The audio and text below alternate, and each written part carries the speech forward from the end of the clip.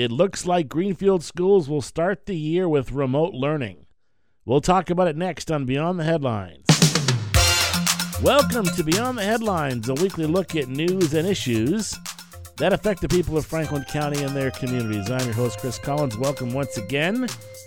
Another weekend here in the Pioneer Valley. Lots to talk about in this fastest half hour on local radio. We're going to start off, though, talking about what a lot of people are talking about right now, which is what is going to happen with the start of the school year. Now, there's a lot of moving parts to what's going on statewide in terms of education in Massachusetts with COVID-19 hanging over all of us. And a lot of things have happened in the last week. I'm going to do my best to recap as much of it as possible in this first segment because it's pretty important. Every school district is facing this. I have a sister who runs a school district on the North Shore of Boston, and I've been talking to her a lot about her experiences and what's been going on with just to set up the various scenarios as to how education is going to be conducted in individual school districts in Massachusetts. So let's recap. When COVID-19 hit in the spring, a lot of school districts went to what's called a remote learning curriculum. And a lot of people have bashed that a little bit, or at the very least criticized it, saying that it was not the best possible scenario for kids to learn. There's, of course, a social aspect of school, which is very important. I mean, you hear a lot of talk about that. But the feeling was that it just did not really do the job, the same job as you would do having kids in a bricks and mortar school.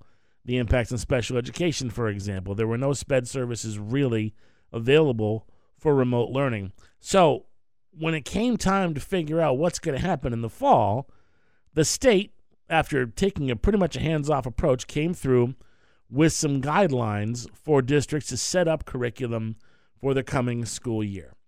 And so every school district in this area, across the state, Frontier, Pioneer, all the school districts, including Greenfield, have been working around the clock to try and figure out how they're going to educate their kids in the fall with COVID hanging over everybody's head.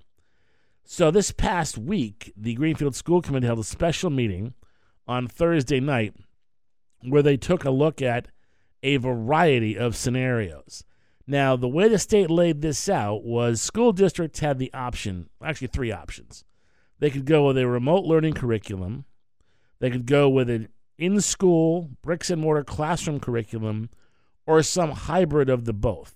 The general feeling is that most districts are probably going to try to find a way to do a hybrid of the both. The problem is that a lot of teachers are really nervous about this, and rightfully so, because this is one of those diseases we don't know a lot about it, other than the fact that it spreads about 10 times as quickly as the common flu. We all know what the flu bug and what colds and flus do during a regular school year. Imagine there's a cold and flu out there that if you get it, depending on how it affects you, could either kill you or at least mess you up pretty badly, potentially put you on a ventilator. If you're a teacher who has a health condition, or even if you're an older teacher or you're someone who's dealt with something in the past that's affected your immune system, are you really going to want to go into a petri dish of a classroom with kids that could be coming in carrying this thing back and forth? And, we've seen anecdotal evidence of exactly how difficult this virus is to contain. We've seen it in pro sports. Baseball just went back to work, right? And you've got the Miami Marlins, who had 17 players and staff members and coaches on their roster test positive to the point where they have to suspend their season. So this is nothing to mess around with. So I understand why teachers are upset. So Greenfield has to decide how they're going to handle this. So what they decided to do, the school committee this week decided to endorse a plan which is called Remote Plus, which is one of a number of potential scenarios that were unveiled in a marathon meeting by Superintendent Jordana Harper. And essentially, Remote Plus is a remote learning curriculum platform, basically, with some additional, quote, in-person services, which would could be tutoring. There's talk of putting kids in pods. The additional in-person services in the schools would be services that would not require them being in front of a computer screen. All right, so there would be some kind of an in-person element to it. Exactly what that's going to look like in individual schools, I think, is still sort of being worked out. They still have to get this plan, by the way, approved by the Commissioner of Education. In early August, districts have to submit their plans to the Department of Education, of Elementary and Secondary Education, and they have to have those plans approved to be able to be implemented. There were a lot of people that were on the call, in the public comment portion of the meeting, that did not want there to be in-person learning in the Greenfield schools. And a lot of them are teachers, and not because they don't want to see the kids. That's the other part of this that I think cannot be undersold, which is these teachers are not trying to get out of teaching. I think if you ask them to a person, they would like to be able to go back in the classroom, but they would like to be able to do so without having to fear for their lives. Literally fear for their lives. Those are the stakes that we're playing for right now with COVID-19. So the school committee basically agreed to recommend all the plans Harper put forward, but they agreed to get behind this idea of this remote plus learning setup. Glenn Johnson-Mossad is a member of the school committee. He said that this plan, as it exists, makes the most sense. And his comments were somewhat ominous, but very, very true, I think. I think the idea of starting fully remote and ramping up makes the most sense, because it then gives you the experience to be able to ramp back down, which I fully expect will happen as soon as someone gets sick or dies in any school system in Massachusetts. Now, that may sound alarmist, but I don't think he's wrong on that. I think that there is a potential here, especially given what we've seen in other states. And Massachusetts has done a pretty good job locking things down for the most part, although Governor Baker takes criticism now and again for not doing enough to help, for example, bar owners who can't open up until there's an actual vaccine, which is a whole separate issue. But it's likely that there's going to be sickness. It's likely there's going to be, if there's a full opening of school, some problems with kids spreading this to teachers and staff members. And what happens if an entire staff gets this and goes down from it? It can be pretty ugly. So they're going to endorse Remote Plus. Now, the question becomes, when does school start? One of the other things about this that came up this week was a deal that the DESE commissioner made with teachers' unions, basically saying that they would be able to delay the start of school for 10 days to allow for professional development to occur and training to occur for the safety of the teachers involved. So instead of starting around Labor Day, districts are probably going to start in the middle part of September. And Greenfield has agreed to start September 16th for grades 1 through 12 and September 18th for kindergarten, although they may ask for a waiver for that because the state is requiring districts that want to start past September 16th to apply for a waiver to be able to do so. I think that the district would prefer to start this thing a little bit later in September, probably around the 18th or the 21st. But that is something that will be worked out, and the superintendent has the ability now from the committee to apply for that waiver. Now, there are a lot of other moving parts to this whole educational thing. I think there's a lot of parents out there that are not going to be happy with the idea of there being remote learning again to start the school year. And I get that, because one of the reasons why there's been such a push to open schools is because parents have to take care of their kids. And if you don't have any daycare and you don't have schools to send kids to, what's a working parent to do? If a lot of these households have two-parent households, and you can't just cut half of your income and have somebody stay home and watch the kids and make sure they're supposed to do their schoolwork. So this is a real logistical problem for a lot of people. And it's one of those things that there's so many layers to it. I mean, you've got the element of the family and kids being locked up in the house and not being able to see their friends. There's the social aspect. There's the impact budgetarily on the district itself. There's the impact on transportation companies. That's another part of this thing that I think a lot of people who don't follow the educational stuff that closely aren't going to recognize, which is that part of this social distancing thing, this idea of keeping kids 3 feet apart, which is going to be tough enough in the lower grades, is if you have a kid that takes a school bus, if you depend on school buses, you don't have one kid to a seat. So school buses that could normally hold 40 or 50 kids will be able to hold no more than 20. And so you've got cost of transportation, which are going to go up because you're still going to have to be able to transport those kids. Believe me, I get behind enough school buses driving home at night, in the middle of the afternoon sometimes, and I see the buses and there's numbers of kids that pour out of those buses at places like Leiden Woods, for example, or Greenfield Gardens. I mean, and those are kids that need that transportation. How are those kids going to get to school? I mean, when I went to school, I lived right across the street from the school, so walking to school wasn't a big issue. But for a lot of parents, they can't just, what if you're a parent that doesn't have a car? How are you going to get your kid? The state's recommendation as well, parents should get more used to the idea of driving their kids. Well, that's nice in theory.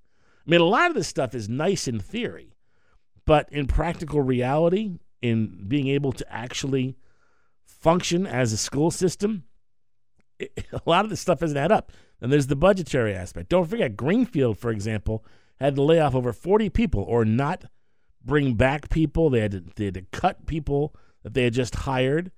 And you're talking about a situation now, if it's remote, it might be a little easier because there won't be as many need for as many staff members in the schools, but you still got to have people to help these kids, help the tutoring part of it, help the in-class part of it. I mean, logistically, this is going to be a really difficult thing, but there's no way around it. There's got to be some element of an education system because it's required by law, but more importantly than that, these kids have services that need to be met. And we haven't even talked about special education. Now, we talked a little bit about it in the first segment, but there's a whole other element there. Special ed kids cannot learn remotely. They've got to have instructional help in the school system. That's the whole point. And it's a real serious nightmare for a lot of these districts. And then the question becomes also what to do about protecting people. And if you're a school district that's already strapped as it is, already strapped for money, and you've got to find money for PPE, you've got, how many kids are going to come to school without masks? Those masks have to be provided. The teachers have to be provided. The teachers have to be trained in how to deal with issues like PPE protection, like, ways to protect themselves against getting the COVID-19 virus. It's a lot to this that I think that I'm not sure our friends in Boston fully understand as a practical matter what it's going to be like especially for small school districts like out here in Western Mass, where you've got issues already with regional school transportation and rural issues that people in Boston don't necessarily have to worry about. Then there's the little matter of school sports, which is some would feel is a secondary issue, but it's pretty important to a lot of kids in these schools. And there's a lot of kids that go to school. I can tell you, I knew a lot of them when I was in high school and growing up that stayed in school because of sports, that looked forward to going to school and stayed active with their academics because they wanted to be eligible to play football or play soccer or play hockey. And the way it's looking right now, it's not looking good for any kind of high school sports.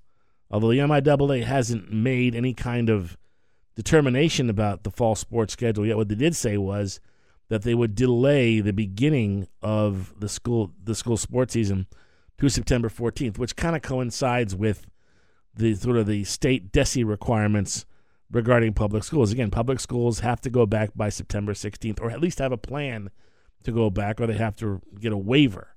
And a lot of I don't know what the future of high school football is. I mean, just imagine that for a second. I mean, I had the privilege of calling the last high school state championship game, which was the Greenfield High School state championship win over Lunenburg. That was the last high school sporting event, I believe, of the winter tournament season. Todd Howe and I will always be known for calling that last game because the finals were on the 6th of March, which was a week before COVID really started to cook and they shut down the basketball tournaments and everything else. So we were the last ones to call a championship, and it was Greenfield High School hockey team that took home the hardware, and I will always be grateful to have had the chance to be there for that piece of history. I don't know if we're going to see high school sports in the fall. I don't know if we're going to see, I mean, we all saw the kabuki dance that was done in Greenfield with the Board of Health over the course of the summer regarding Little League softball and baseball.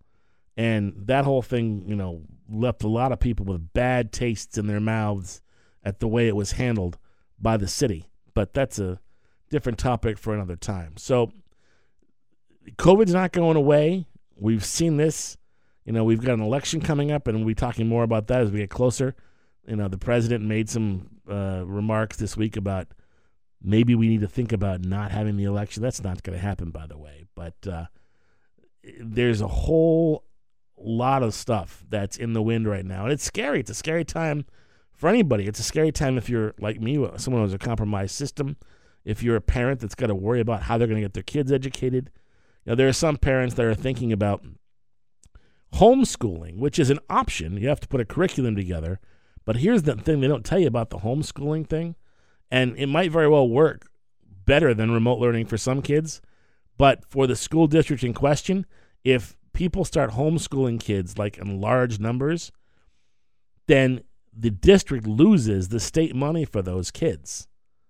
So if you decide to keep your kid home, whatever the dollar figure is that goes with your child in terms of what your district pays for education, that money to your district, gone. So, and not that that's a reason to not do it. It's certainly not. It's not one of those things where that should even factor in, and it won't for some parents, and it shouldn't. But it's a reality that I think a lot of school districts have to recognize, because if parents start pulling their kids because they're afraid for their safety and they start homeschooling, it could very well decimate school districts financially that cannot afford that kind of decimation. So a lot of stuff going on, and we're going to be following it as we do every week here. But at this point, it looks like Greenfield's going back remote, and we'll see what other school districts decide to do as we head into the fall. A couple of other items to talk about this week. Obviously, the schools are a big topic right now. And one of the things that has been a topic for a while now, before COVID hit, long before COVID hit, was the issue of what's called regionalization. And regionalization is an effort at the state level to try and convince either underperforming or financially struggling school districts, or districts that are rapidly losing population because of school choice or because people are leaving the area. They want to have school districts that are having these issues consider merging with one another. And there's lots of concerns about that because the regional school systems were set up specifically to serve the needs of smaller communities by establishing a system whereby a group of towns, like in Frontier's case, for example, Conway, Deerfield, Sunderland, Whately, could not afford individual high schools, so they built a district where all 4 towns could send their kids. This is before the days of school choice, where the borders were thrown open. You could put your kid in any school you wanted to that had a seat. Back in the day, when regional schools were built, that was the idea, was to give smaller communities an opportunity to merge together and create their own schools for their kids.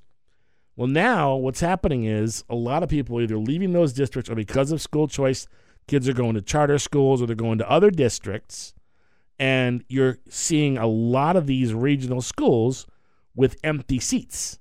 And so what you've been seeing, especially in the Pioneer District, for example, is a push to try to close certain elementary schools. In fact, the closure of the Warwick Community School is one of the reasons the town of Warwick voted at the most recent town meeting to leave the Pioneer District. They did not like the way that was handled by Pioneer, and they said so and basically said they're pulling out. So Pioneer, which has already had some well-known problems with its budgets in recent years, is sort of on the ropes. So there's been this discussion, this possibility of maybe Pioneer merging with the Gil-Montague School District. Now, again, these are just preliminary conversations, but there is a precedent here. And again, we go back to the world of sports, because what you have now, for example, in Greenfield High School, an example, Greenfield High School has a hockey team. Aren't enough hockey players in Greenfield to be able to field a whole team. So they develop what's called a cooperative program, which accepts students, hockey players, from all across Franklin County. Kids from Smith Academy come over, Athol, Mahar, and a lot of these kids came up with the Franklin County Hockey Association, which my parents founded. And they've been playing together for years, and now they've all joined Greenfield as a co-op team. Similar idea here, but much, much more complicated. Because what you've got is you've got existing regional agreements that are binding, that are in place for a reason, and have been set up specifically to serve the needs of these individual communities, again, which are smaller communities banding together to create schools to serve their students. The number one school right now for school choice in Franklin County is Franklin County Tech. And all the credit in the world to Tech. They have built a great program over there. And, when I was growing up, the Tech school was kind of the place where you didn't really want to go there because, it was a tech school and it had a reputation of being a rough school, and kids that couldn't go to regular schools would go there. Now they got a computer program over there, second to none. A lot of kids are choosing to go over there.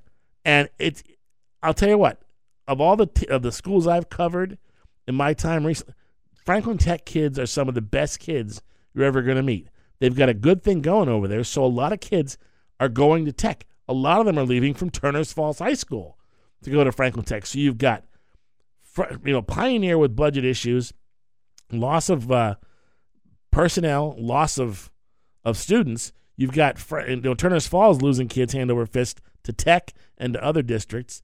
So it would make sense that Gil-Montague and Pioneer would at least enter into discussions about the possibility of joining forces. Mike Naughton is a resident of the town of Montague. He is part of a subcommittee studying the issue, and in full disclosure, I appointed Mike Naughton to that committee because I am the moderator in the town of Montague, in addition to everything else that I do. So I know a little bit about this. And he says that there are still a lot of unanswered questions about the idea of Turner's and Pioneer merging. I think we all had a number of concerns going into this. The primary one, being, is this a good idea? That's the basic question that we're researching. And I don't think that anybody's really formed an opinion yet. So we're all still waiting for information and for the opportunity to discuss that information. Now, I want to stress, before anybody gets freaked out, this is not imminent. This is one of those things that it's a study committee looking at the feasibility of maybe one day Gil-Montague and Pioneer coming together. The problem is you've got to have school committees on both sides willing to do this. And right now, the Pioneer School Committee does not appear to be of one mind on this. In fact, the committee voted 6-5, a margin of one vote, to take part in this process. And that, to me, does not indicate. And again, the Pioneer Committee, they've had a lot on their plate in the last few years. I'm not here to cast aspersions. There's a lot between the budget problems in that district. There was a battle over the athletic director's position. There's been a lot of stuff going on. And then, of course, the Warwick pullout and all that entailed. That committee is not having an easy time of it. So I can understand why they'd be a little bit freaked out about the idea of there being this effort to try and come in and basically upset their apple cart and force some kind of a merger with Pioneer and Gil-Montague. And again, the Gil-Montague is just now getting a new superintendent. Michael Sullivan is done. He's retiring. So we'll see if the incoming superintendent has some thoughts on this. Pioneer has a brand new superintendent as well. I mean, you got some good young educators in that system. So there's no reason to think that there couldn't be some serious discussions about this. But again, we're talking about fiefdoms here. We're talking about existing regional agreements. We're talking about people that have had these agreements in place for generations and may not be willing to tear it all down in the interest of the state's effort to push toward regionalization. I expect there'll be pushback. I expect there's going to be a lot of questions asked, hopefully some also answered, because, it's all about gathering information at this point. And the politics will work itself out, I think, at some point. But this is going to be a long process. This is not going to be something that's going to happen overnight. And hopefully there'll be lots of conversations at lots of tables before this is all said and done and a decision is made. But certainly worth watching. That'll do for Beyond the Headlines. Be of good cheer and be of good health. We'll talk to you next week at the same time for the fastest half hour on local radio. Take care. I'm out.